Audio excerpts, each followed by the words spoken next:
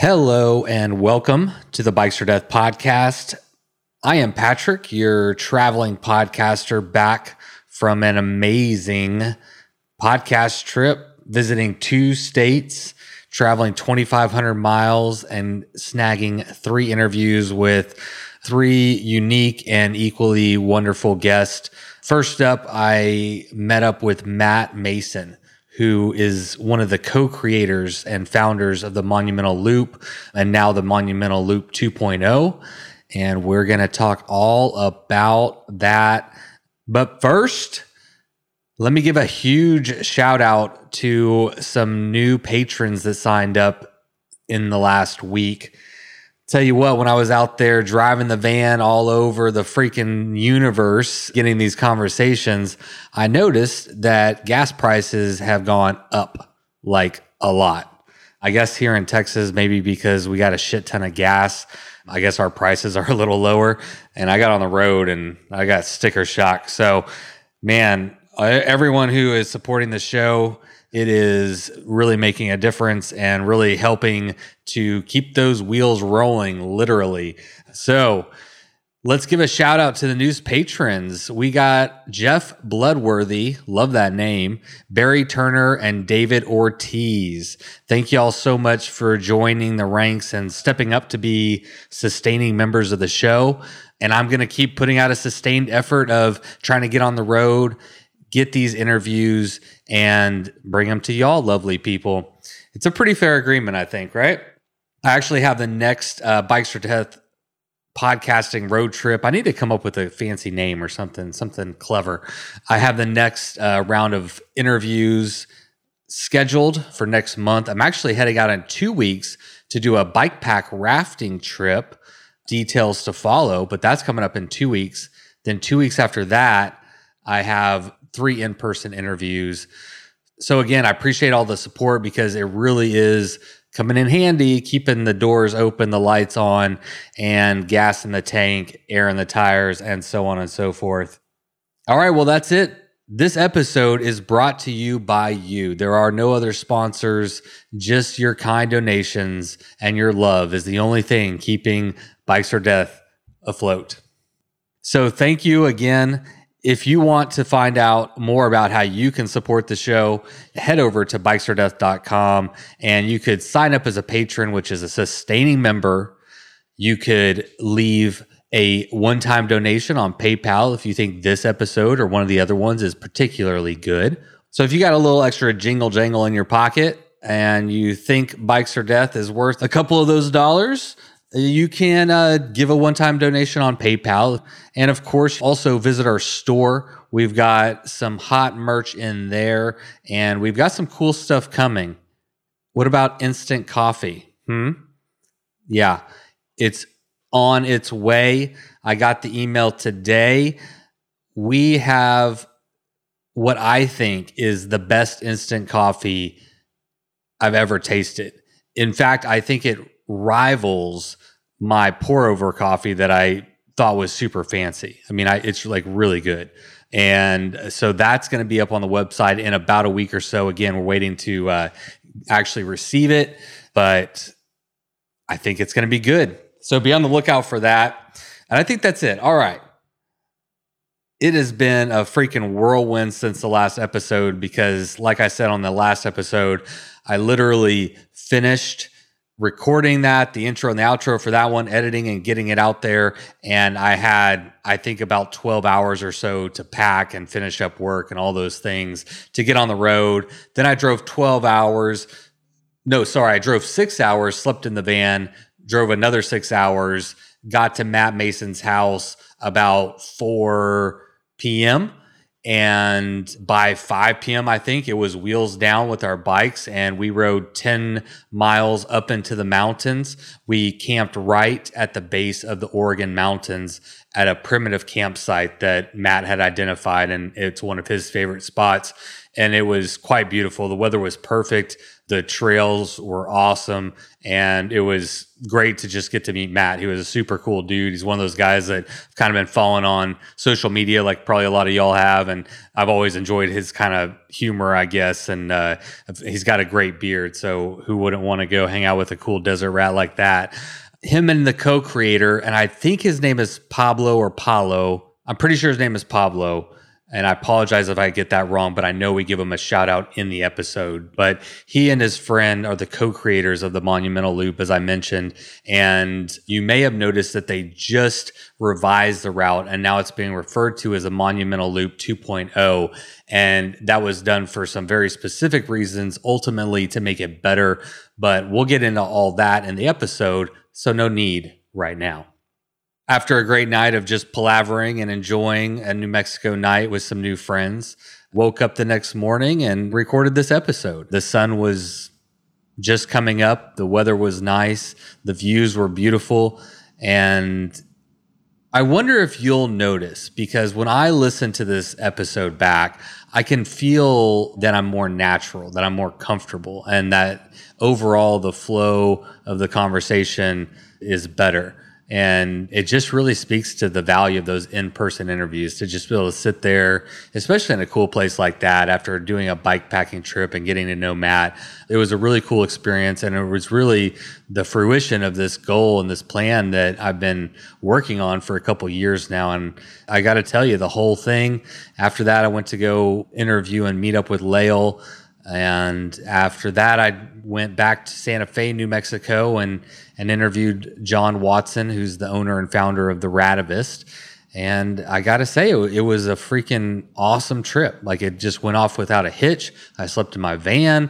I got the interviews, bada boom, bada bang, had a great time, and came home and literally got home at like 3 o'clock, and I had to pick up my daughter from school at 3:30. But man, it worked. It was great. I loved it.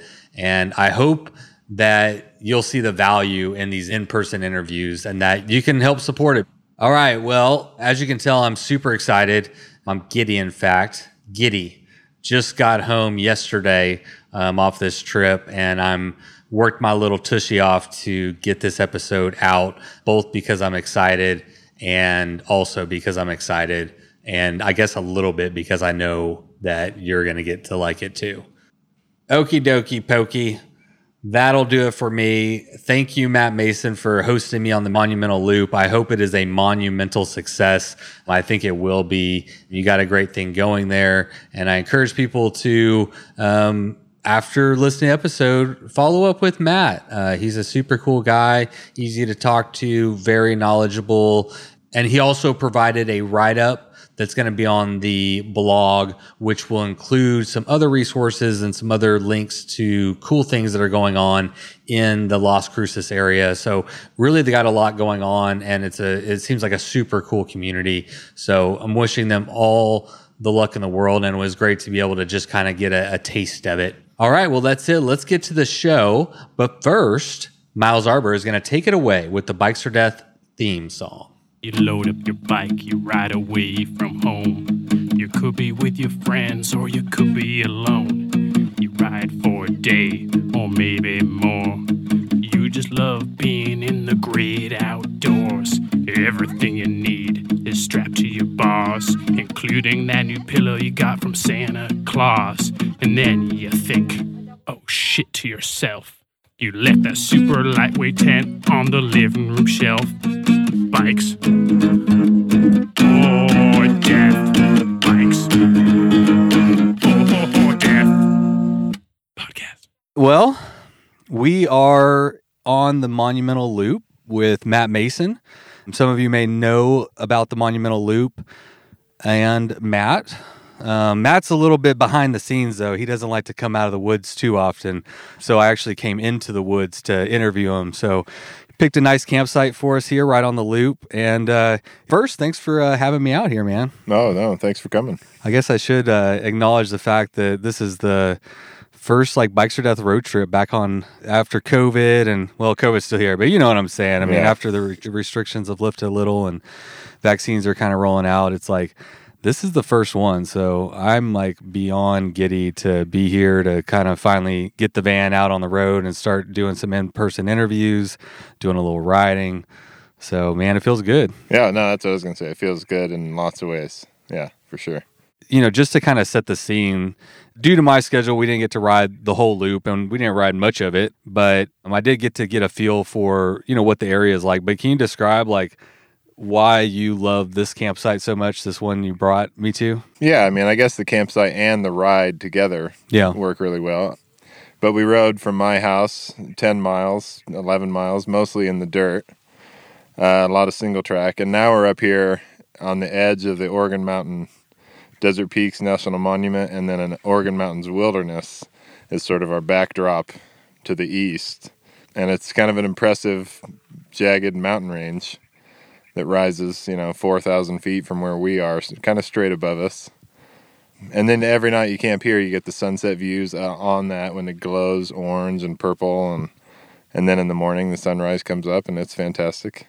Yeah, it really is a beautiful spot for all those reasons you said. But I was interested to know a little bit more. It seems, based on what you were saying, that this isn't a designated campsite that we're in. Are there any designated campsites, or is it all just dispersed camping? No, on the loop, it's all dispersed camping. There are designated camp spots in the monument, one on the other side of that mountain range. Very few, though. And then on the route, it's all, you just camp wherever the mood strikes you. And which is great, I think. I mean, you don't have to have a set distance and make reservations, and you can kind of just go and see where the wind takes you. It's also cool because you can come out and stake out any spot you want. Like you said, this is one of your 8 hotels. And nobody's ever here. I mean, if I'm here, or if I am, it's my friends. If I show up and somebody's here, I know their name, or, I'll come over and say hi, even if I don't, I guess. But do most people in the community, I mean, especially the cycling community, I mean, they probably know you? Yeah, now they do, for sure. For sure. Well, you've been around a while, man. Yeah, I've been here about 12 years. 12 years? Yeah. Dang. So is it fair to say that, I mean, are you calling this home? It's because I got to think about it. I'm like, man, this guy's like putting in a lot of work. It feels like you're putting in a lot of work in this area to make the community better, the riding better. Is this your home? Yeah, I think it is. And I do think it is. Also, I would say that it doesn't, people say often that I'm putting in a lot of work, and it doesn't feel like that to me. Yeah. It doesn't. Maybe because I'm not getting paid, it doesn't feel like work. I can choose to do what I want to do. Yeah. So I guess I'm just having a lot of fun. But this does feel like home, for sure. Yeah. Yeah. And this experience, working on this definitely ties me to this place more than had I not been doing it. Yeah, for sure.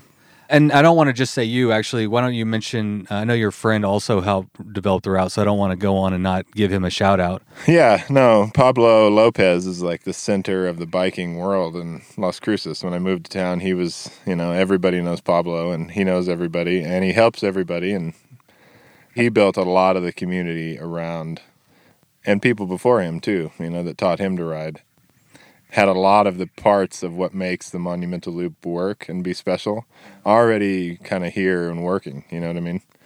So Pablo did a lot of that. And then a bunch of other people helped with various parts and still do, Well, that's what it seems like on the periphery, not just you, but you and Pablo have, it takes people to spearhead and be like the pointy end and kind of get things going. And there's a quote that I like, that the world is starved for leaders. Yeah. And for whatever reason, I think, it's probably tribal, growing up tribal, people are used to following like one person. And I think we've kind of made, I don't know, but that's what smart people say. Yeah. And, sure. But maybe that's it. But oftentimes it takes that. And that's one thing that I think is kind of beautiful and nice about what I see going on out here, which is the community working to create something that wasn't here, or utilizing what they have. Yeah. I think it was already here. Like when I came and sort of had the idea to put it together, it was because all the parts were already here and ready to go. I just kind of sewed it all together and made something out of it, but yeah, it was already here for sure.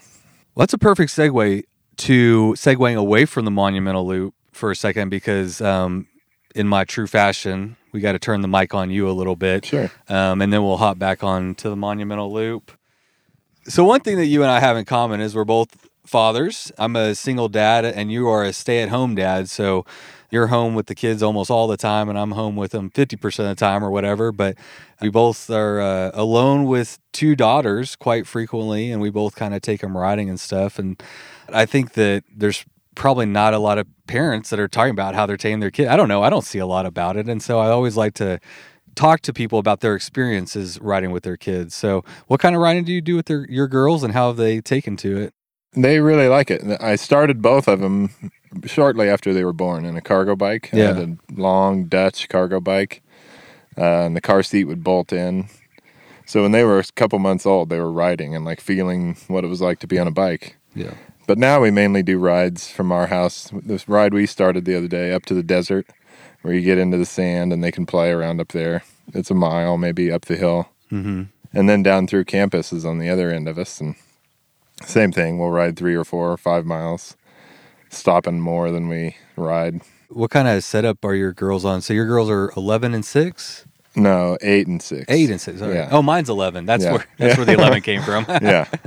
They're just on regular bikes. Okay, so they're on their own. And, yeah. My 8-year-old has a 3-inch tire, or 2.8, kind of like a plus bike, which is amazing that you can get a 20-inch tired plus bike. But I have, my daughter has the exact same thing. She's got the Salsa Timberjack, I think, with a 20-inch, 2.8-inch tire, and that's a game changer. That's a good tip, I think, just for parents out there, because I got Lila that bike. I actually got her the smaller one, too. I can't remember. It's 20 and 24. Yeah, that's what it is. So I have both of the 20 and the 24. And starting her on that 20-inch, man, she was just able to roll over all kinds of stuff, Yeah. So we ride this trail, La Maria, that we rode up last night. I'll bring her out, and she can ride that on it pretty nicely. Yeah. Flat and, huge views. And so. Yeah, man. How do they like the camping experience and stuff? That's their favorite. We had a trailer, and a lot of Corona, during the lockdown or whatever, we did a lot of campouts those first few months, especially. And it was the highlight of the whole year, I think. I mean, for you or for them? For both of us. Yeah, for both. I could only pull one at a time. The trailer only held one, so we'd just take turns. And I'd hook my ECR up with the trailer, and we could ride to a place like this, 10 miles out of town, have the place to ourselves. Fantastic. They love that. It's great, man. If your kids are enjoying it. If they're not. Yeah, if they're not, it's not. And there are days that they're not, but mostly especially the camping, they want to do that every time. Not all sunshine and rainbows, is it? No, not for anybody and doing anything. Yeah, that's a good point. I never like to paint the most idyllic picture, because the reality is, taking kids is hard, but I think it's like anything else. It's the reward is way outweighs any of the discomforts or unpleasantness. Yeah, and with a bike, I found there's way fewer discomforts. Like, I, for myself, can pack the bike and pack all the stuff we need to go camping. Like, let's say, especially in the summer, we're going to leave at 6 o'clock after dinner. So we have dinner at home, and all we need to do is ride, 15 miles to get to public land at the most. And I can pull that trailer pretty fast. They can pedal along. It's one where they can kind of assist. And it takes me an hour and a half or something to pack up. When we get home, I don't have this big truck and coolers and all kinds of garbage to empty. Yeah. It's another, 20 minutes, take some bolts off, put the rack away. I've been thinking about so I have a 4-year-old and an 11-year-old, and I got my 4-year-old set up on a pull behind bike that, hooks onto my seat post. Yeah. And so, I can put gear on her bike, I can put gear on my bike, and carry, like you said, just about everything. And if she doesn't want to pedal, that's fine. She can just sit back there and sing a song and look at the trees or whatever. And you're right. I think there's something to that. Like, maybe the mobility of it, you're experiencing more, so they're more distracted, they're more in the moment, and they're not bored. They're doing something. They're doing something, and you're not driving 30 minutes to a trailhead, and they're like, this is boring. You're having fun from the minute you leave till the minute you get back, and I spend way less. Like I said, it's just so much easier and more efficient for me to do those trips, even if it's after dinner and they say, hey, Dad, can we go camping tonight? I'm way more likely to say yes because I have that whole setup that I can put together. Yeah. Like if it was car camping, I'd say no every time. I'm like, no, that's a lot of, then we got to take a stove and we got to do dishes, and no, I don't want to do any of that. But yeah, well, it's like, I guess if you were into car camping, you would have all that stuff, but that's not as cool. I suppose you would, but even if you had all that, one, it's pretty costly and you got to have a car. Well, true. And then two, it takes more time to pack for car camping because you bring more things. Yeah. You know what I mean? So you're making pancakes on the griddle, which is fun. But that's what I do for my job at home. I'm always doing that. So when I go out, I want to just relax. And that's a valid point. Like, because I've done a lot of car camping and RV camping and all that kind of stuff. And you bring all the things. And so what you end up doing is spending all your time cooking and cleaning and taking out this gear and putting that gear away. And you got to get the floaty, and you got, it's just like, that's all you do. You're right. I'd rather just eat a cold Pop-Tart and not deal with any of that when I'm out here, and then ride and listen to birds and hike. Well, you get to enjoy it. I mean, that's a good point. I mean, whenever you're left with all that stuff, you're more immersed into you're just there, so you find things to do. You go on a nature walk. You go to visit. Well, you don't have a lake out here, but no, I'm picturing Texas where we have a lake. Water. A lake would be good. Man, that's cool though. I always love to see parents who are taking their kids outside. I think you can agree that, most kids are starved for like real outdoor experiences and unstructured play, and just, really getting into nature instead of just like learning about it in the textbook. And I've talked about this before, but like my 11-year-old daughter knows so much more at 11 about our environment and how our world operates in so many more ways than I ever did at 11, because there's so much more information now. Yeah. But a lot of those kids aren't tying that in with an experiential learning standpoint where they can tie it in. And I found that it's really neat. For me, it has been like my 11-year-old, she's getting kind of smart now and she knows some stuff about the world. And so when we go camping or whatnot, she's tying in those, bigger picture ideas and say, we shouldn't do that because this. I'm like, oh, that's good. And we have a conversation. I'm like, well, actually, maybe this is, I can't think of an example right now, but sure. I know, I wish I could. I wish I had a better memory, but it's just facilitated better conversations. And so, yeah. It's been good. But I think the missing point is, we can't just learn about it. We have to go and kind of tie those two things together and gain like an appreciation for the outdoors. Yeah, it's much harder to hear about climate change. I imagine as a kid, too, if you have no relationship with the earth in any way, when you don't even see the basic needs that you have being met coming directly from the earth, which is true for all of us, if you're so disconnected. Yeah, that's true for anyone. How can you make sense of it? You can't. Yeah, absolutely. It's true for anyone, but I think the best chance to get them is when they're young. Oh, yeah. Instead of, anyway, yeah, we agree. Yeah. Moving on. We agree. Get them when they're young, he says. Get them when they're young. Turn them. I don't know what I'm talking about, but it seems like I'm right. No, you are. I'm definitely right. Okay. Let's talk about being tall. I'm 6'2". How tall are you? I'm 6'5". 6'5". Sometimes I say 5'17" to be more relatable. That does put it in better perspective, right? It does. I'm 5'17". Exactly. I'm 5'17". Like the difference between 6'2" and 6'5" is 3 inches. It doesn't seem like a lot. I've never had a problem finding bikes, but I know that through talking to you that it's been a challenge for you. So what happens between 6'2" and 6'3"? Companies stop making bikes, I think, above 6'3". Some do, and you can make it fit. But yeah, if I'm searching for a new bike, the first step is which companies have bikes that fit me. And there are some that just don't. Or, does that model come in a size that fits me? You look at the extra large and it's too small. Okay. So the XLs are just going like right up to... like 6'2", 6'3", it seems like. And then if you're bigger than that, you can, like I said, I have a stem that goes straight up into the air to make my bike, the handlebars higher. But it's not that convenient. It doesn't it looks cool. It doesn't look cool, so it looks like I'm an old man out there riding around. But so what are your options then? We talk a lot about it on the podcast about short of stature people and being able to fit all the gear on and stuff like that. But yeah. I'm kind of tall, but like I never had run into this problem until I was talking to you. I'm like, I never really thought about like taller people trying to get fit on a bike. So you've been tall for a while. What do you recommend to people that are trying to find a bike?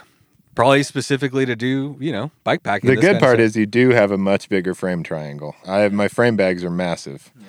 So if I can find a bike that fits me, and I have been able to, you can always find something.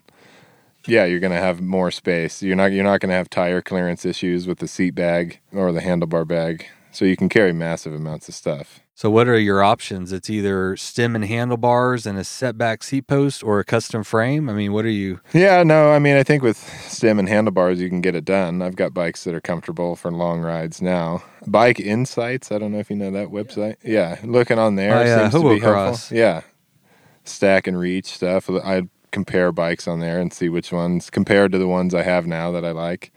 And you can find bikes. Surly has several that are big enough. Kona probably does too. Yeah, just more challenging. Yeah, it's just you have to make some compromises, I think. So do you want to talk about your Monet? I always want to. Okay, is it money or Monet? It's money. Yeah. It is money. It's definitely money. Okay, let's get this straight. So Shell Monet is Shell Money. No, it's just Shell Money. Both. Yeah, no Monet. Yeah, no Monet. That's what I'm saying. Yeah, I think everybody thought, if you just read it, I think people think it's Monet. I think so, but Shell Money. I want to set the record straight. Yeah, no. Yeah, so I don't have any specific things. I'm just thinking about the bike all the time. It's not coming until fall. Some people may not be familiar with it, but he's got a pretty cool operation, and maybe you tell a little bit about him and why you chose to have him build you a bike. Yeah, I don't know that much about him other than he's ridden the Tour Divide on a single speed several times, and he came over and did an overnighter with us, and he's hilarious. Doesn't he build all of them out of a school bus? Yeah, or a bread truck or something over in Silver City, so it's pretty close. I've got a dirt route from Silver City to here, so I can go over and pick up the bike and ride it home. And his bikes are really beautiful, like hand brazed with brass and steel, and have some art to them. Yeah, they are like beautiful pieces. And I've never had a bike like that. I've just ridden Surleys with big high-rise stems and bars, and I'm like, I'm going to get a bike that fits me. What about, you think about doing rim brakes on there? Yeah, I keep thinking about it, and I don't know if it's a good idea. The main issue is you can't buy too many rims. Wide rim brake rims don't exist anymore. And they're probably getting more sparse as time goes on. I can't believe they're going to make a comeback. If I buy the bike and then rim brakes come back, sweet, that's amazing. But I don't really, I don't think that's going to happen. Yeah, we're in the global bike inventory for parts and everything is way down. So manufacturing is ramped up to try to fill to get caught back up. And I have to think that rim brakes aren't going to be the first thing on their assembly line. Guys, we've got huge orders for rim brakes out here. Yeah. We've got to go. Not just rim brakes, but wide, tubeless ready rim brakes. That's not very popular, probably. Yeah. But I do think it's a good bike for here. Or Big That's Bend. what I wanted to ask. Why? Big Bend area. Yeah. It's dry. So we're in the mountains kind of now, or we're looking at the mountains. But the whole area is what's called basin and range. So you have a range of mountains and then a big sort of flat drainage basin, where the water collects and the rivers run. And then you have another mountain range. So we can see 13 mountain ranges and a couple big basins from where we're sitting. So you're on these flats for a long ways, and you're not braking at all for 30 miles across the flat. And then you hit a little mountain range, and you need the brakes a little here and there. But not that much, and it's always dry. So rim brakes just really work really well. Do you have a bike with rim brakes? I do, yeah. Oh, you have I have a Crosstrek. Your Crosstrek, yeah. And it works fantastically. So you actually have tested this theory out. Yeah, I've been riding that bike for about 4 years. It's got 44 millimeter tires, 700 by 44. And I can ride it most of the places on the new Monumental Loop, the new version, and sort of some of the other big routes we have around here. All right. But I think something with 2.2s, what's that, Fleecer Ridge that Leo worked on? Yeah. Get those and rim brakes and 2.2s, and man, that would be a great bike for southern New Mexico. Well, I'll be interested to see what you decide. I think I kind of want you to get the rim brakes because I'm curious. Yeah. But I think the parts issue is man, you're going to spend all that money to get it built up and get the rim brakes and everything, and then I think finding the rims is going to be a pain in the ass going forward. It might be. There are a couple of companies I think that are going to keep making them for a while. Just stock up. Yeah, Velocity makes a few. And there's those Paul rim brakes. I've always wanted Paul rim brakes. And made in the USA, I kind of want a bunch of USA-made parts on this bike. Yeah, I have a new bike getting built too that's super top secret. All USA, though, I can say. Rim brake, I assume. 100% rim brake.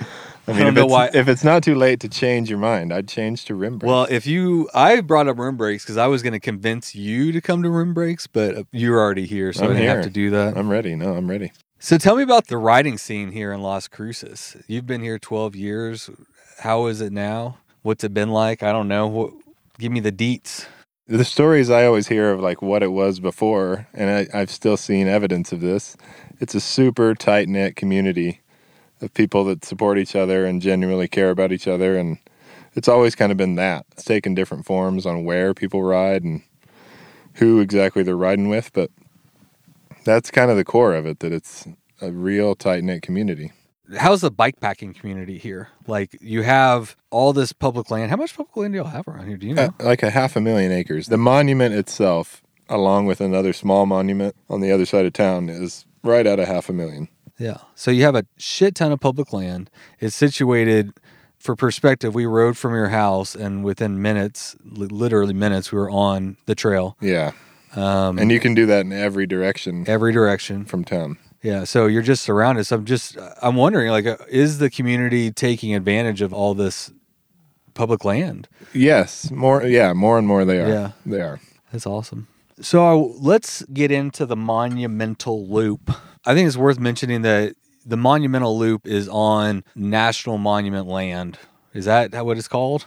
How do you say that? Yeah, no, that's how you'd say it. There's 4 units of the monument, like 4 distinct areas surrounding town. So if like town is in the center, and each corner of that square is a piece of the monument. For my benefit and maybe other people listening, like, tell me a little bit about like what a national monument. What is it? National Monument Wilderness Area? National Monument? Well, they're both now. Wilderness Area and a monument are different, but National Monument's a lot like a national park. It's managed a little differently. It's a slightly different legal, designation.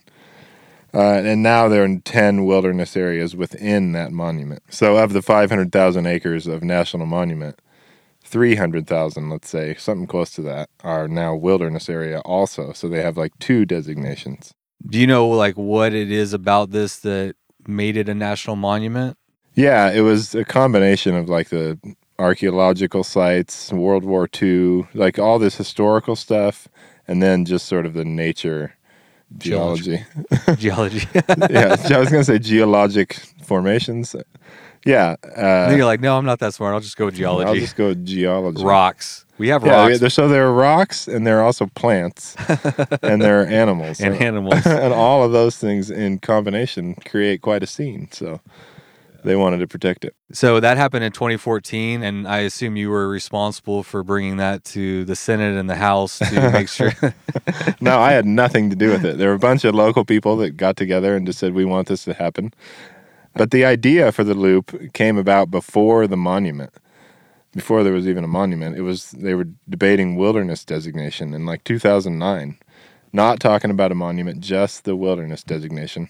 And I had never seen those wilderness areas, and I thought, well, I'm going to go hike, because I was a hiker at the time, and connect all those places they're talking about in a big hike. That was really hard because there wasn't any water, and it was just like you're walking across these basins for 30 miles in the heat. And I gave up on it until right after 2014. I got into the biking community, and then it was a monument, and then it all kind of just worked together. But interesting. So in 2014, you just got into bike packing, or you got into cycling as a way to like explore this territory? Yeah, because I'd always been a cyclist, but so I had this idea as a hiker, and the idea kind of just faded away because it didn't seem practical to hike it. And then lack of water, long distances on kind of flat, boring roads. That's not the kind of hiking I wanted to do. Okay, yeah. People have since hiked it now, which is amazing, or run, but I didn't want to do that. And then in like 2013, Plus tires came out, like the ECR came out, which is a great bike for loading up with water and just riding out wherever, sandy, rocky, which is what we have. So it kind of, those Plus tires sort of opened up the idea of riding into these places where even locals had done some of it, but it wasn't a regular thing, but now everybody's got big tires and we're just riding the whole monument all of a sudden. So the National Monument designation wasn't really the thing that made this land accessible by bike, it was big tires. It was big tires, for sure. Oh, man. In my mind, I was just thinking it became a national monument and, it got more attraction or whatever. Yeah. And people were like, ooh, what do we have here? And started exploring it more. But it was really just having the right gear. Yeah, exactly. But it all came together nicely, sort of at the same time. Yeah, it's interesting. It worked pretty well. So when was the Monumental Loop established? We posted it on bikepacking.com in like 2016 or early 2017 or something. So how did that go down? How did you create the route and why? Well, I guess the why was that originally back to 2009 when I'm like, I want to know these lands that they're talking. It was a big debate. Like a lot of people were against the wilderness at that time. Which part were they against? I think they just had, some concerns that they were going to be locked out of their land was sort of their quote, and they weren't going to be able to access it. They'd hunted there, they ranched there, whatever they'd done there, they thought, well, we're not going to be able to do that. More restrictive. Yeah, which it turned out not to be true, especially with the monument, as, but that was sort of the story they were being told. Like, You're not going to be able to use the land. And people don't want to hear that, so there was a fairly lively debate. Yeah. And I thought, well, I need to know these lands if I'm going to participate in the debate. And I should be knowledgeable about what's out there so I can say, hey, this is what I think because I've been out there, at least, So I tried to do that hike and it just didn't work out. I did end up visiting a lot of the places that later became the route, but... Yeah. I'm trying to piece it all together. Like you were out here exploring the land because there was this debate going on and how it should be designated. Yeah. And you purely wanted to just have an educated voice in that discussion. Yeah. And what? And that's it. That's it, basically. And I also, in my experiences hiking, have come to believe that if you put a long trail somewhere... If you build it, they will come? Kind of, but I think people will, if they have a way to get out there and experience it themselves, then that is the argument that you need to convince them that they can protect the land. You know what I mean? And they can be an active... Like, if they know the land, you've got a good... steward right there. No. Anybody that comes out and does it, I'm not sure what the question was exactly. What is your continued motivation for creating the route? Is it to protect the lands, get people out here? Both of those. Encouraging people to come out here and use the land in a sustainable way. Yeah. That I think is more accessible than car camping even. Like bikes are expensive, that's true, but not as expensive as cars. Yeah. Or trucks. To drive to some of these places, you need a 4-wheel drive, super expensive. So yeah, to get people out partly for me to just fulfill my own need for some adventure. You know what I mean? I've always done these long trails and that's been a meaningful experience in my life. And now I can't as readily because I have the girls and I've got to stay home. So to sort of be a part of the adventure community, on the other side. Yeah. Would Passion Project be a fair... Yeah, I think so. I do think so. Like the Colorado Trail, for example, when I hiked it, obviously the mountains and all that were amazing. But seeing the people and going into the little towns along the way and getting that trail magic, they call it, from people, that's what sort of makes the trip special. So I want people to now have a place to come and do that here, basically so I can, reciprocate that trail magic that I've been getting for many years. Yeah. And still sort of not live vicariously through them, but sort of, get to experience their adventures. And I can tell, man, from how much effort you put into it, but also just riding with you and hearing you talk about it, it seems like you really love this place. You've put a lot of yourself into it, and it shows. Yeah, at one point I described the route. This was the old route, but the new one better fits this description as a love letter to Doñana County, which is sort of the county that Las Cruces is in, and basically the outline of the route. I like that. That's very beautiful. A love letter to what county? Doñana County. Doñana County. And everybody hated it. They read the love letter and they're like, F you, Matt Mason, for the first 5 years. But the new route is much softer and people like it. Well, that's a good segue. Let's, is it worth talking about the old route and the distinction between the two? I think so. Okay, well, let's do that then. I think so because it was a, learning experience for me. And yeah. I still think the old route has some value, but. Well, I haven't ridden either one of them in entirety, so you'll just have to... The old one is much more difficult, much more backcountry. How many miles? 350. Oh, okay. And it tries to stay in the dirt, at all costs, and on the faintest, most beautiful trail beauty, like this backcountry beauty and taking you to all the places was like the design goal. You know, like if I had a goal, what do I want to do? I want to show them every corner of the monument, all the cool stuff in one ride. What are some cool things? There's a lot of archaeological sites, I think, that are really awesome. And then there's, you know, canyons and mountains. And the Oregon, yeah. Oregon. Organ. This mountain range is quite beautiful. It's fantastic. I don't think we gave it enough praise, but I don't know how to describe rocks too well, but craggy and rocky and jaggy and... Yeah, a bunch of granite sticking up. Sort of vaguely reminiscent of the Tetons. If you've seen the Tetons, they sort of look like that, but with big granite. They are beautiful. So obviously lots of views of the Oregon mountains. Yeah, and they're the one range really that is more of a backdrop. You don't really ride through them on the route. Yeah, you can. It's wilderness and then missile range on the other side, so you can't go too far into the mountains. I did want to bring up the missile range. So, you know, we're sitting here in you said something last night. It was funny. You're like, here's the rule, or here's the deal. You can't put orange peels right here, but over there you can nuke the shit out of the mountain. And that's exactly what happens. I mean, we're on the National Monument. And the next border over, maybe a mile up, is Oregon Mountain Wilderness.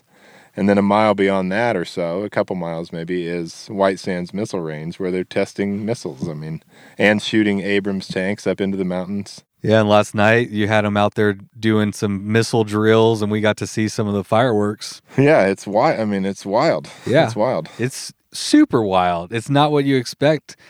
I mean, I know there's a town there. You know, we got a nice little mountain. I don't know, what is it, a hill almost? Yeah, just a little hill. Little hill. In Texas, everything looks like a mountain. You know, you're like, oh my gosh.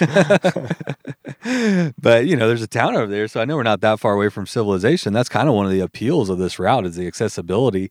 But then on the other side of there, you have where you said they tested the first atomic bomb. Yeah, like maybe, I don't know, 80 miles north of here in a straight line, 60 miles. Yeah. People in Las Cruces saw the flash and like heard the bang from the bomb.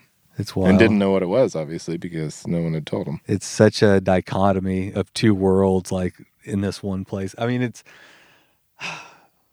is what it is. I don't know if it's cool or unique. It's unique. It's unique. Yeah, it's a kind of a bummer. To this area. Yeah, it's sort of a bummer when you're trying to go into the mountains and you get to a point that says, you know, White Sands Missile Range, and then you find weird metal objects. You know, up that's the part where I'm just like, but it's not. Nothing you're going to do, anybody's going to do to stop them from doing what they're doing over there. So I don't think I can stop them. I don't think so. So we're talking about some of the sights and sounds, so to speak, along the route, and then the distinction. So is there anything else about on the route that's like something that stands out to you that you really like, or? This is how hard it is really what sticks out. And how, you know what I mean? How people just came down. Even after we moved the rating from whatever it was to 9, people still expected it to be easier and just kind of got their butts kicked a lot. Were these people doing the full thing? Yeah, most of them tried to, but many people didn't accomplish their goals on the original route. They'd come out and say, I'm going to ride the Northern Loop in 3 days and the Southern in 3, and they'd spend 5 on the North and just go home. I mean... Why were you surprised by that? I was, partly. I guess I was at first. I'd ridden the Colorado Trail, and then, you know, that winter we came up with this one, and this seemed far easier to me. Maybe because I had big tires and I was used to the desert, but it seemed much easier. So the original rating was much lower because the Colorado Trail, I think, is a 9. So I thought this is easier. Yeah. It's not easier for most people. Do you know what I mean? You've probably gotten feedback, and you've heard the cries and the woes and the tears. Like I heard a lot of them. And rightfully so. I should have. I think you take some kind of honor and a little pride in some of them. For a minute, I did. I think that was a mistake. It's probably better just to hear what they're saying.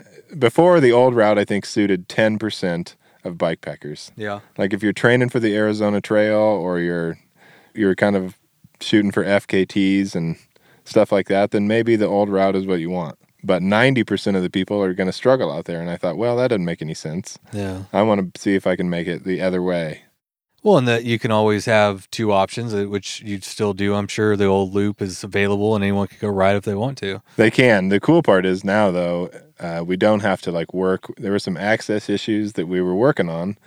and everything was fine, but to like get it to be designated as a route was going to be much more difficult. And we kind of want to get signage and get some sort of designation for the route so it stays part of the monument and stays, so it itself is protected, because there are parts where it's not in the monument, and I'd like to protect and sign those pieces. So the old route made that more difficult. Okay. So now I don't have to work on some of that stuff, just abandon it. It made your life easier. You don't hear the cries and the complaints, and working towards your goal of designating the trail becomes a little bit more accessible. For sure. Practical. Yeah, it's more It's more rideable. Yeah. It's easier to meet the goals that we're trying to meet. Can you talk a little bit more about your shift in perspective? Because, I mean, this is the first time I'm meeting you, but I know just from social media, you took a little bit of pride in how difficult it was and the amount of sand and rock and all that. And I think you chuckled a little bit when people, I don't want to say you were like laughing, but I mean, I think what you were doing is in a funny way trying to let people know that it's hard out here and to kind of come prepared. That's exactly right. Right. That's exactly right. Yeah. I wasn't ever trying to like belittle anybody. I put it wrong, but no, I know what you mean, but I probably came across that way to some people sometimes. But yeah, I was trying to let people know, oh man, it's really hard. Yeah. It's harder than you think. Like you look at the elevation profile, and I think some people were fooled by that, and they thought, well, there's not very much climbing. This should be fast, and there's almost none of it that's fast. We were talking about that last night. This terrain is very similar to Big Bend in a lot of ways. Like the riding you're doing is very similar, and it's so deceptive out here how it beats you up. And I think I said it's like a death by 1,000 cuts. Yeah. It just it's hard to pinpoint, and maybe you can articulate better living here, but it's been hard for me to pinpoint exactly what it is. But it's just like, it's bumpy, it's sandy, the sun's beating down on you, you're very exposed. I mean, it feels like you're just getting slowly chipped away at all day long. Yeah, I think that's exactly right. It's all that stuff. I mean, the roads are very bumpy. So some people think, oh, that section's a road, it'll be easy, but it's sometimes way harder than single track. Yeah, it's funny out here. I got a kick out of the fact that like some of your residential roads are like gravel roads, and they're not great. Like I'm like, if those are the roads that y'all are like maintaining for people to drive on, and you get off of those onto the trail, I imagine it's going to get pretty rugged. And there are some out in the monument that basically receive no maintenance at all. I mean, they get graded once every few years, and that's what I'd expect. They're just rock sometimes. Yeah. Well, so most people listening are going to be happy about the change. Probably it sounds like 90% of the people are going to be That's what I think. It's now a 90-10. 90% of the people that come are going to love it. But for the 10%, unless they're doing the race and they want to. Yeah. I think even if we have the Danger Bird this year, which is sort of the group start event on the Monumental Loop, it'll be on the new route. Yeah. And then if anybody else wants to go big and do the old route, that's still fun. But I was just thinking, I guess you could just have a category of people, and if 3 people sign up to do the original route, then I don't want to tell anybody no, and I still want somebody really fast to come down and see what they can do. Any names come to mind? I mean, the basics, but I think 48 hours or like under, anybody that is into long distance racing would be it'd be fun to watch. Calling all fast people. Yeah. Matt and I not included. Yeah, no, I'm not. I tried to do 24-hour laps. It was 350 miles north and south, split up into 2 loops, and I did the southern loop in 20 hours, and I was just absolutely gone. I was done. I mean, I couldn't have ridden another 10 miles probably. How many miles is the southern loop? It was a 180 at the time. Yeah, it was a lot. And that's a big effort. And then I'm like, okay, I'm done pretending that I'm a racer. I'm going home. And I was a racer for 20 hours. Yeah, and then I don't race past 20. Yeah, and then I had to stop at my house and then regroup and go back out, and I never went back out. But the new route I think is also a pretty fun race thing too, because now it's 250, but I think you could do it in 24 hours. Cool. It's much faster. Yeah, so let's talk about, you're calling it Monumental Loop 2.0 or 2 or what is it? Yeah. I mean, it's basically going to be Monumental Loop. That's what I was going to ask. This is like a transitional period. Okay. So it's a way to indicate to people that it's new, and then in time it'll just be the Monumental Loop. Yeah. That makes sense. So obviously we know it's easier and it's shorter. What else is? I know you said more burritos now. Yes, so exactly. That's important. No, that is important. That actually is very important because of the third reason. So I did it so more people would like it and enjoy themselves. I got tired of watching people just like cry on their Instagram videos. I'm like, that woman is crying. Something has to be done. Yeah. This happens too much. So more people will like it, and it makes it easier for us to do the signing and sort of that designation process, I believe. And then the third reason was it's like an economic development thing. So now instead of being on these faint trails going around small towns, it's dropping down into the valley and visiting places where there's some new businesses, both in Radium Springs and Doñana. There's new restaurants and breweries and a hot springs. And I'm like, I want to help those businesses succeed or use the route as a tool. Yeah, I agree. Economic development tool. Economic development. Wow. Yeah. Have you been practicing that one? I have, yeah. I think that is cool. I think it does a couple of things, right? So we're talking about how hard it is being able to like dip into town and get a burger and like see people and air conditioner or whatever, have a little break to get your shit together and get mentally ready to come back out here and keep going. And plus I love supporting little communities, I built the restaurant tour and identified a couple like restaurants to feature and say, yeah, like let's go support these, or I don't know, it makes you feel good, these businesses out there. And I also think it's cool. Like I like to go to those businesses and say, hey, just so you know, I created this route and you might see cyclists coming and they're going to be hungry or whatever. And try to come in and be like, hey, we got this great route and let them know that hopefully, it's going to be a good thing for their business and let them know the cyclists are their friends. Yeah, and I think it will work. I think it'll work here, and I think business owners, especially in a small town with a fantastic restaurant, how would it not work out? Cyclists are going to go there; they're going to love it.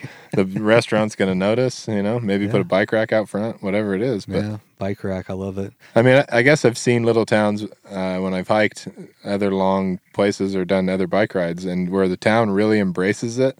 It brings like a whole new life back to town. I mean, the Tour Divide is an excellent example. Obviously it's original, so it's been around a long time and the communities have had a chance to get behind it, but it is an excellent example of how a route can bring economic development. Sustainable economic development to a region. Yeah, exactly. A region like this. Like this particular region. Yeah, we do have really good food too. So when you're stopping at these restaurants, it's not like you're just getting... it's like, okay, it's fantastic food here. Yeah, man. You got me a gas station burrito, and it was even good. Yeah. Even the gas station burritos are good around here. They are. That's right. I'm moving. I do like New Mexico, honestly. It's pretty freaking legit here. It's nice. And there's nobody, even now with the route being appealing to 90% of the riders, and people came right away. They saw the new route, and it was within a week. People are like, oh, I'm going to go do it now. Even a couple local people who had never really done it are like, oh, I like this, I'm going to try it, which makes my day when local people do it. Well, you want the local community to support it, I would think, and get behind it. Yeah. Because if the locals aren't, then... Yeah, you got nothing. Yeah. I don't know. It seems like you'd want them to... Yeah, and only two... like you show up and like all the locals are like, I wouldn't ride that. You're like, oh, what? That's exactly what happens. Only 2 people had finished as like a through ride, had finished the old route. 2 local people, and probably 20 from Alaska have. And I'm like, well, that's not a good. And a lot of local people, like Phil that we're riding with today, when they do ride it, the old route, they take big shortcuts because they made sense. If you're a local person, you're like, I know I don't need to go that really hard way. So, yeah. The locals were all just cursing your name. And now, they were. And now they're like, well, this makes way more sense. And they can go out with their friends, and there's a high school like outdoor club. I'm like, it's within reach for them now. Yeah. I think. Or the college probably has something too. So what has the feedback been like? How long has the new route been developed? I know it hasn't been too long. Right? Yeah, maybe less than a month. It was somewhere early March when I Yeah, it's real recent. So have you had much feedback? Quite a bit, and everybody's loving it. They're like, I love it down here. The food's awesome. Thanks. That's it. You fixed it. Yeah, basically. Problem solved. Yeah, it took you 5 years to figure out what everybody wanted, and you did it. Yeah. People wanted food and mellow riding. On my interview I did with Miles, we talked about, route building and also like putting a route out for the public, and because I've developed this route and I'm just like, all right, well, great. Now what, and so there's a learning curve. And what we decided for my route is to just make it a free event and allow people to come out and get that feedback. See, I'm not going to be stubborn like you, Matt. I'm going to listen to the people right off the bat. And I mean, Texas is just different. Like, we don't have a bunch of public land. So, what I'm looking for is it's like gravel or pavement. Those are the options. That's it. So, if someone rides around and like, dude, you missed like a 10-mile section of gravel over here. I'm like, oh shit. All right, we're taking that. That's basically all we're looking for. Or that's about it. Yeah. Maybe there's a camp spot or something I don't know about, but yeah, that's about all there is here or in Texas. What about bikes? What kind of bike do you think I like them. I like bikes too. I like them. Do you like bikes or do you like death? I'm going to go with bikes. Good choice. Choose bikes, people, every time. But no, what kind of bike do you think is well suited for out here and tire and stuff? For most people, the 90%, Matt? Yeah, I think you want to run a 2.4 or 2.6 on the new route. You don't really need much suspension, but if you have front suspension, that's not going to hurt you. And you're on single speed. Yeah, I think that's good. It works pretty well here. Yeah, you're on everybody always likes to know, but I think you said you're 3420. 3420, yeah. Yeah, but you've been doing your thigh masters, so I don't know. Other people might want a 3220. I can't. I think for the route, like a whatever, like 50 gear inches, whatever that works out to, if you're a nerd. 3218, 3219, somewhere in there. 3421. So, you were talking about the elevation isn't too dramatic. So you could, if someone was on single speed, it's definitely doable. Yeah, because the two big climbs on the northern loop, even with a geared bike, you're going to struggle to ride them. They're rocky. They're pretty hard. So you're going to walk anyway. Pushing a single speed's easier than pushing a geared bike, I suppose. It's like less to break. Yeah, you got you got a lot of sand and rocks that could break a derailleur. Well, the sand won't break it, but the sand will get in your gears, and the rocks will break the derailleur off. So, and I think kind of getting off and walking is one of the nice parts about bike packing. Well, that's the hiker in you coming out. No, I really do think it's like a critical component of a good bike packing trip. How so? I don't know. All the good ones have it. So all the best rides and all the best. But I think it gives your body a little bit of a break. Right. It gives your mind a little break. Because everybody says, oh, you see so much more when you're on a bike versus a car. And that's true. But I think it's the same gap in missing stuff when you slow down to hiking. You see way more. So it kind of just puts you in a different mindset, I think. Reminds you why you're out there. You're not out there to like hammer and go real fast and race. You're out there to experience nature, and that no better way to do it than walking, really. Hey, I love slow. Yeah, me too. I don't like to go above 6 miles an hour. That's a good average. If you're going 6, you're doing pretty good. Yeah, you're cooking. What's next for you? Like, what are you working on? You've recreated the route to be more accessible, more enjoyable, better, just all the way around. So, what are your goals now? I'm going to start producing rim brakes. You've identified a need in the market. I'm going to take over the world with rim brake rim. No, I don't know what's next. It's still the same goal that Pablo and I identified before. We want to get signage on the route. Because then if it's signed and it's finalized and everyone agrees to, hey, this is where it should be, then you can produce maps and guidebooks and host tours and just do more things if everybody has signed off on it. I'm curious. Other people listening may have similar trails that they might want to, like, how do you do? I don't know how to do that. That's a great question. I don't know how to do that either. And we're working. We have, we got some support from different government agencies and different levels of government, which has been helpful. The main thing is you have to get every landowner to agree to it on their land. So obviously the bulk of it is BLM land, like 80%, 85%. But it also goes through these small towns on state roads, county roads, highways. And it goes through a part of New Mexico State ranch. They have a ranch north of town where they do research. And part of it goes through there. And the Trail Alliance, the Southern New Mexico Trail Alliance, is sort of working with NMSU to try to get official access. Right now, it's sort of, I think they know people use it, but there's nothing in writing saying we can. So I can't promote the route and make a map to the fullest extent, I don't think, until that's acceptable. You know what I mean? Or until it's nailed down, like in writing. Yeah.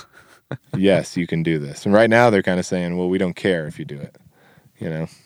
We don't want to talk about it that much. So does the land access and permission come first and then you can like go to the government, or do you go to the government and kind of get them to? Yeah, I think most people, if they would have had this project, they'd have said, hey, what we're going to do first before we send people out to ride it is we're going to have all these meetings and all this stuff until it's all in writing. And I thought, well, if you do that, it's never going to happen. It's never going to happen. It'll never happen. So I thought, well, let's just make the route and ride where we know that it's okay. No one's going to get in trouble. If you come ride the route, no one's going to yell at you. You know what I mean? Yeah. And is that because you've personally gone and talked to all the landowners? No, I mean, there really aren't any private landowners. You're always on a county road or a designated trail or something like that. So who are we getting the permission from to have the land access? I thought you were saying that was not access, but to have the trail there officially and permanently.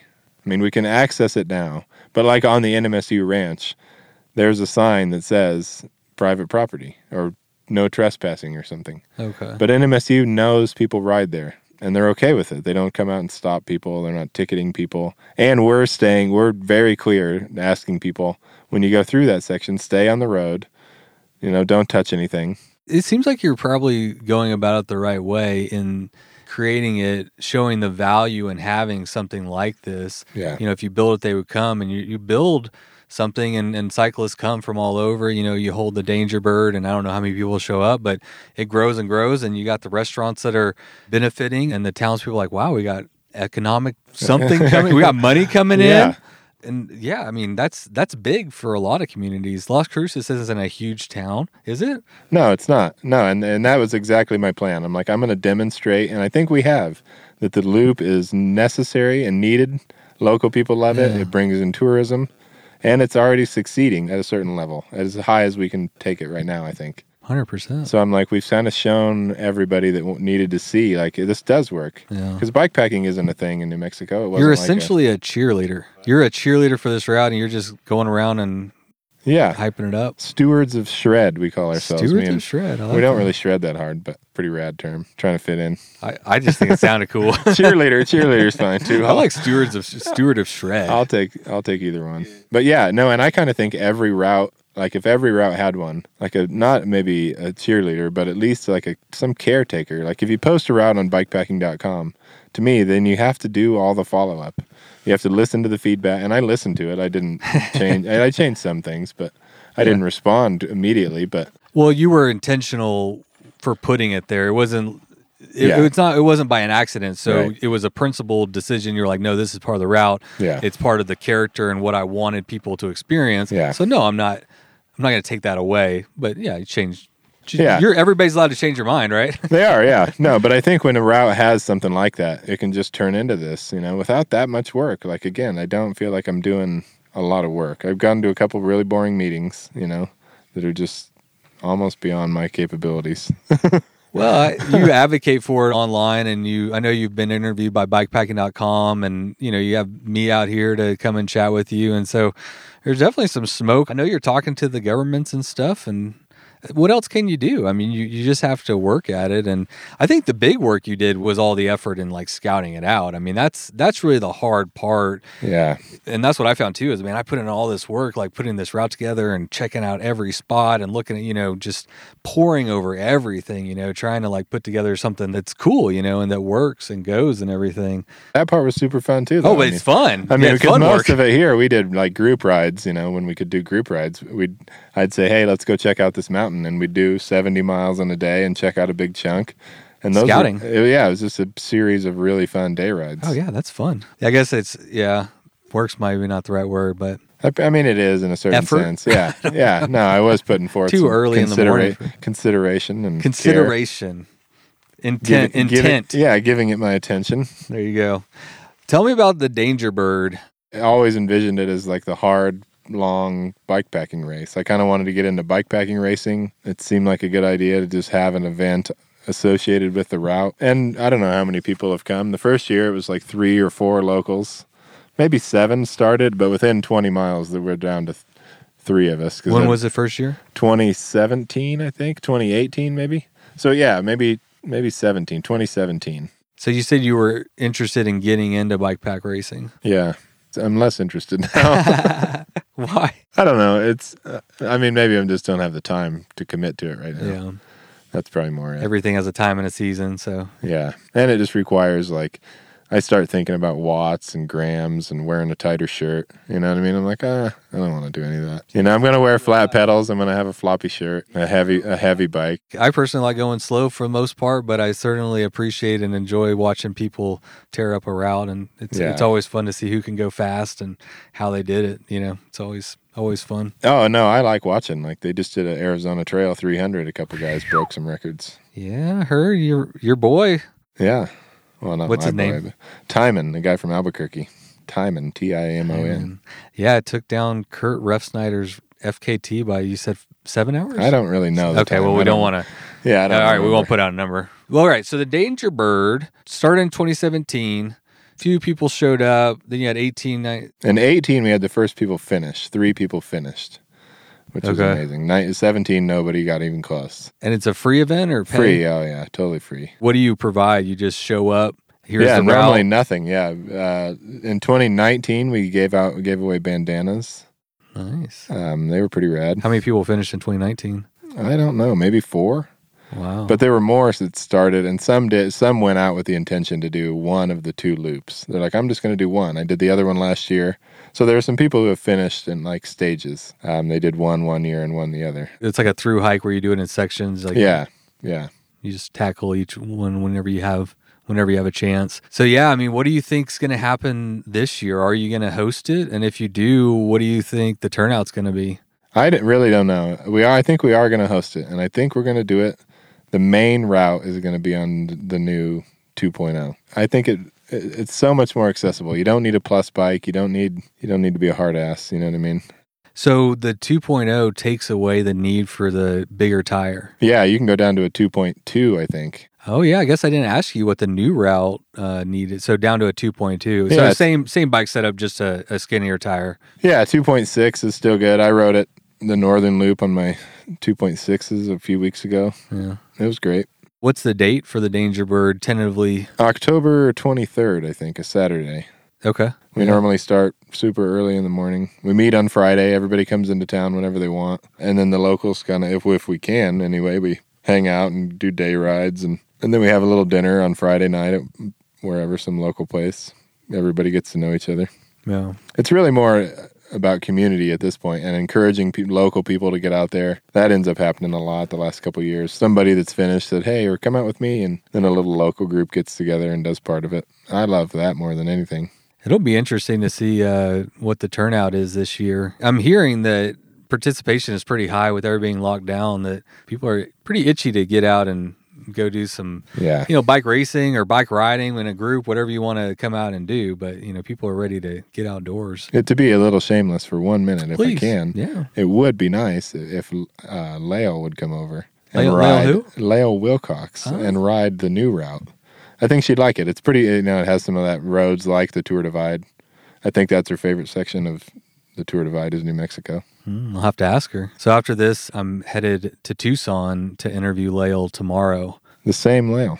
Actually, the same, Lael Wilcox, right. surprisingly. So I might be able to put in a good word for you. Mention that maybe. Like, Lael, the Monumental Loop has all of your favorite roads. Yeah. And it's only 10% the length of the Tour Divide. So really, it's just the best 10%. Just try it out. Come up, put a fast time. That would be sweet. And there's a local group of women, super rad, all of them.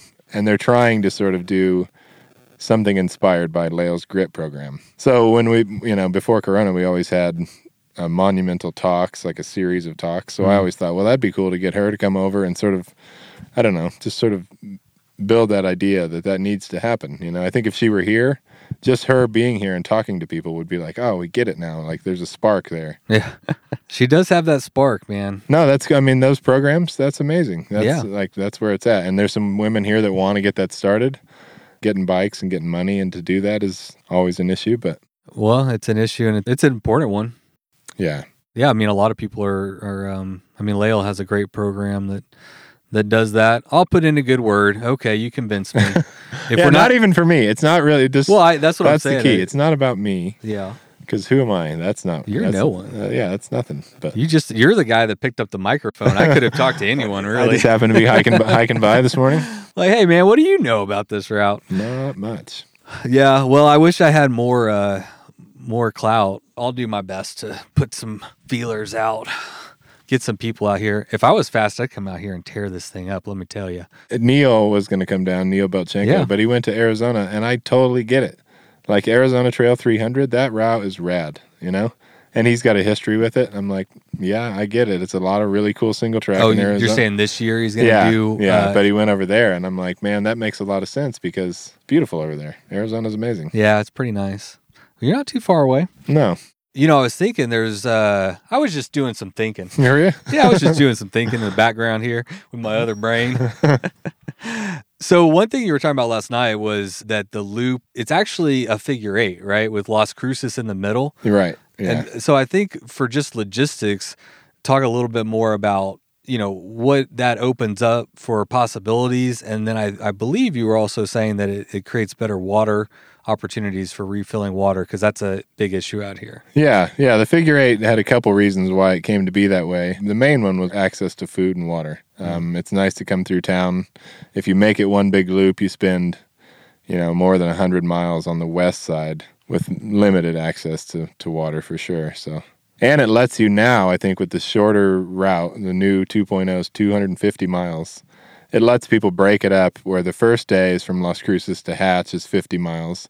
And then if you wanted to get a B&B in Hatch, you could stay there and stay inside. You don't have to bike pack it. Mm-hmm. And then you can ride the 50 back to Cruces the next day.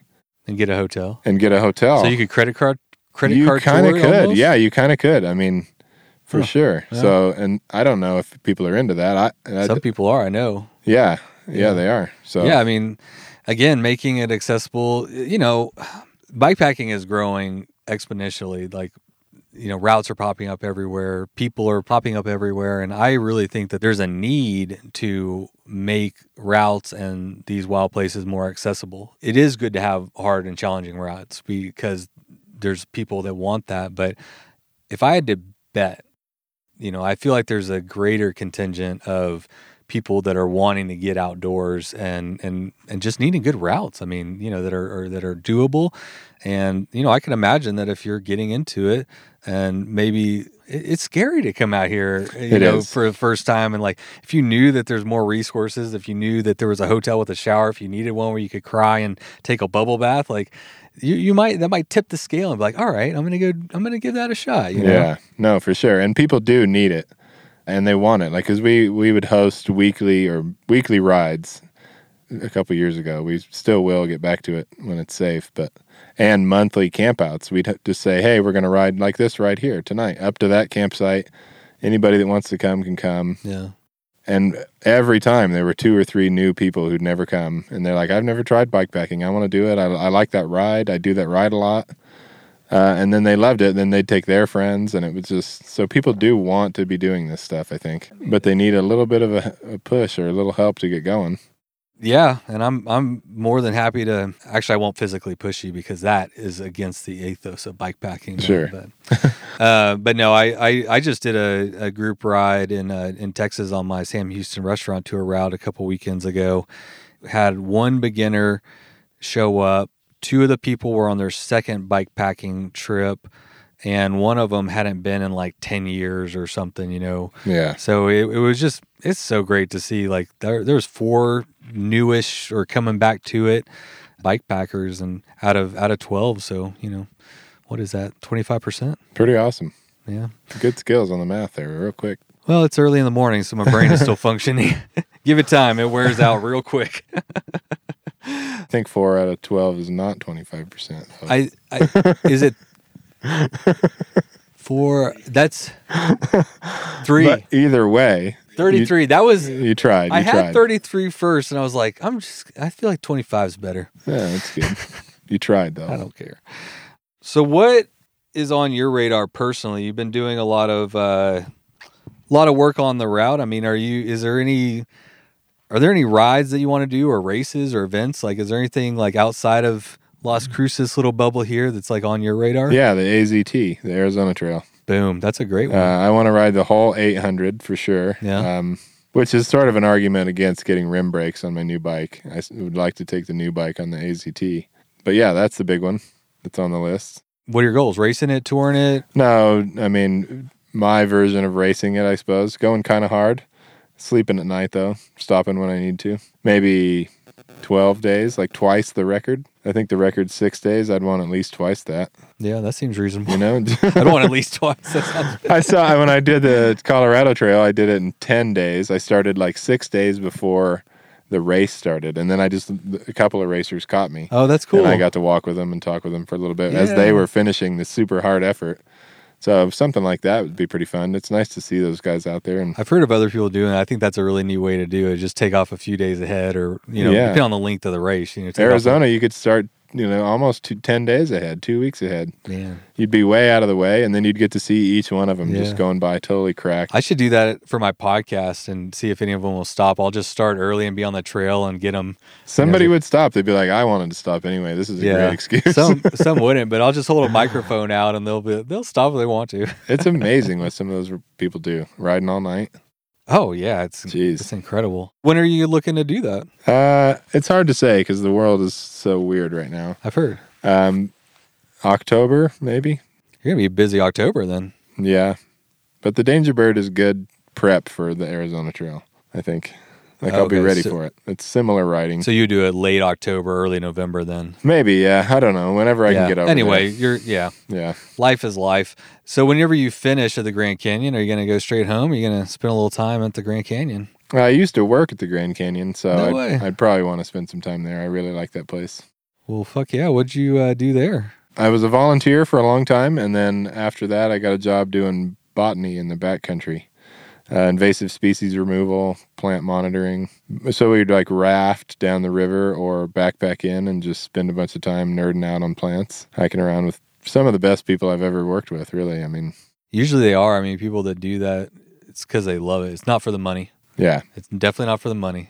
So, people that do that line of work often are just passionate about doing it and wanting to do something that probably makes them feel a little good. Like they're doing something. Yeah. And I got to get paid to hang out with just really knowledgeable botanists in the Grand Canyon. I'm like, this is amazing. We're just rafting and then I'm learning so much.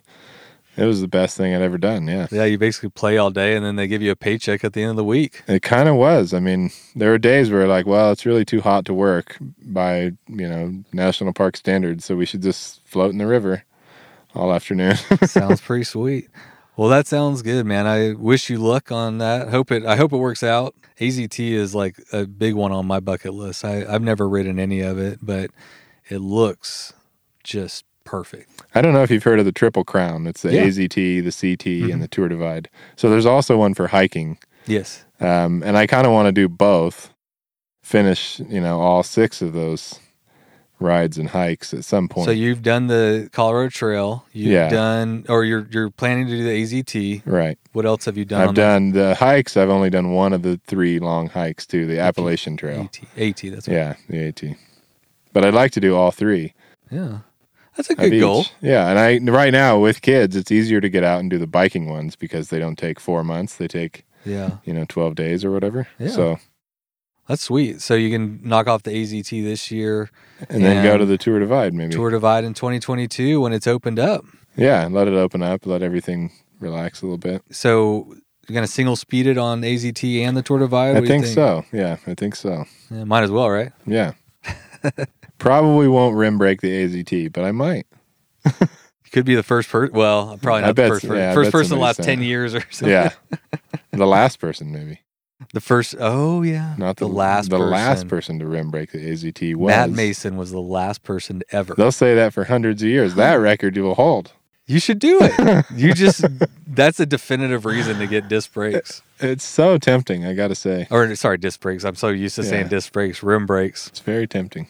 Well, cool, dude. Thanks for having me out to Las Cruces and on your monumental loop. I'm glad I got to see a little bit of it. Next time I come, I should probably stay longer. Yeah, now we got a ripping 10 miles of downhill back to town. So I'm looking forward to it. It's not over. Let's be stewards of shred and get on this. I agree. Thanks, man. No, it was a pleasure. Thank you. Hey, Matt, come over here. I want to talk to you real quick. Yeah. So I want to have a little addendum to the episode that we just recorded because we just did, how many miles? 3 or something? Yeah, maybe 4. Yeah, a little 4-mile descent. It was super fun, but I realized as I was riding it, you were holding out on me. yesterday we went all uphill. Yeah. And it was beautiful because we were looking at the Oregon mountains the whole time, and that was really neat to like ride towards that. But the trail really wasn't like unlocked until I just did that descent, and it's so much fun. I mean, just 100% fun. 100%, yeah, exactly. And on a night ride, if you just come up and do a day ride on this or whatever, you ride in the evening and you look at the sunset on the mountains, turn around, zip downhill back to town. This is as good as riding gets in Las Cruces, I think. I couldn't agree more. I was thinking it's a real like truth or consequences ride, because just to describe it for people, it's really loose, sandy, rocky, gnarly. And there's been a couple times on this trip where got going a little too fast on some of the rocky stuff. And I hit a real meaty rock back there with no suspension. And I've really absorbed if you got going the wrong way, you're going to hit a rock, or there's also cactus just lining the trail. So there's these beautiful switchbacks that are slippery. So, you got to hit them right. I saw where some people have gone into the cactus. People do. And I think it just takes a little bit of practice. And once you get the hang of it, you just start to increase the speed. And it always kind of is fun. You know what I mean? My daughter comes out here, 7 years old, rides the trails, no problem. And then I can push it to the max where I'm on the very edge of keeping it under control, you know what I mean? So it can kind of offer both. Yeah, I could totally see that. And also, like, one thing I was thinking I wanted to amend, or I didn't talk about my experience riding my bike on this trail, because I'm actually on a 2.1 rigid with drop bars.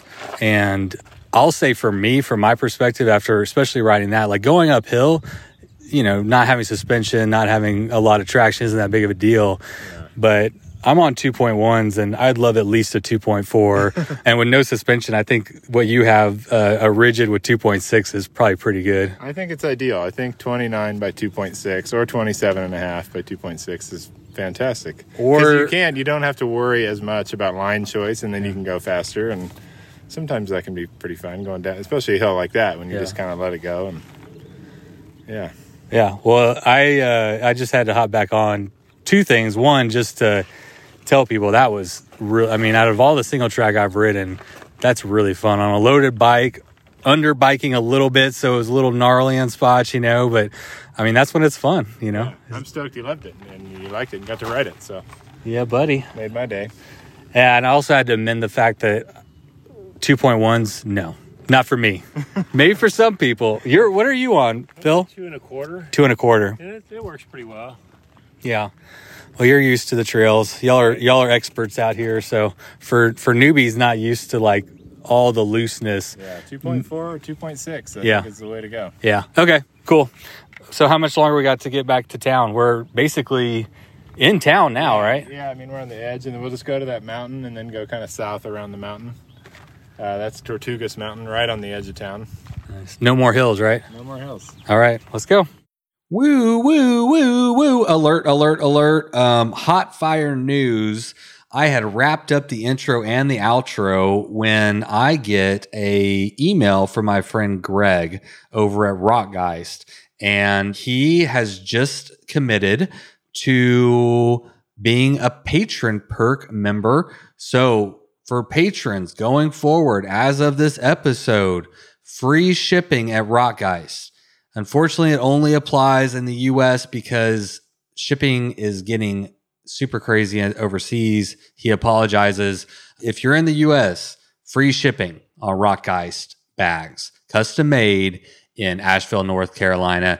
Thank you, Greg, for your support. Appreciate it. And we're going to be collecting more and more of these patron perks to just make it a little bit more worth your while to sign up as a patron and to thank you for being a patron. Because like I said in the last episode, if you're going to sign up to contribute to the podcast every month, I want to give you some benefits that will be available to you as a sustaining member of the show.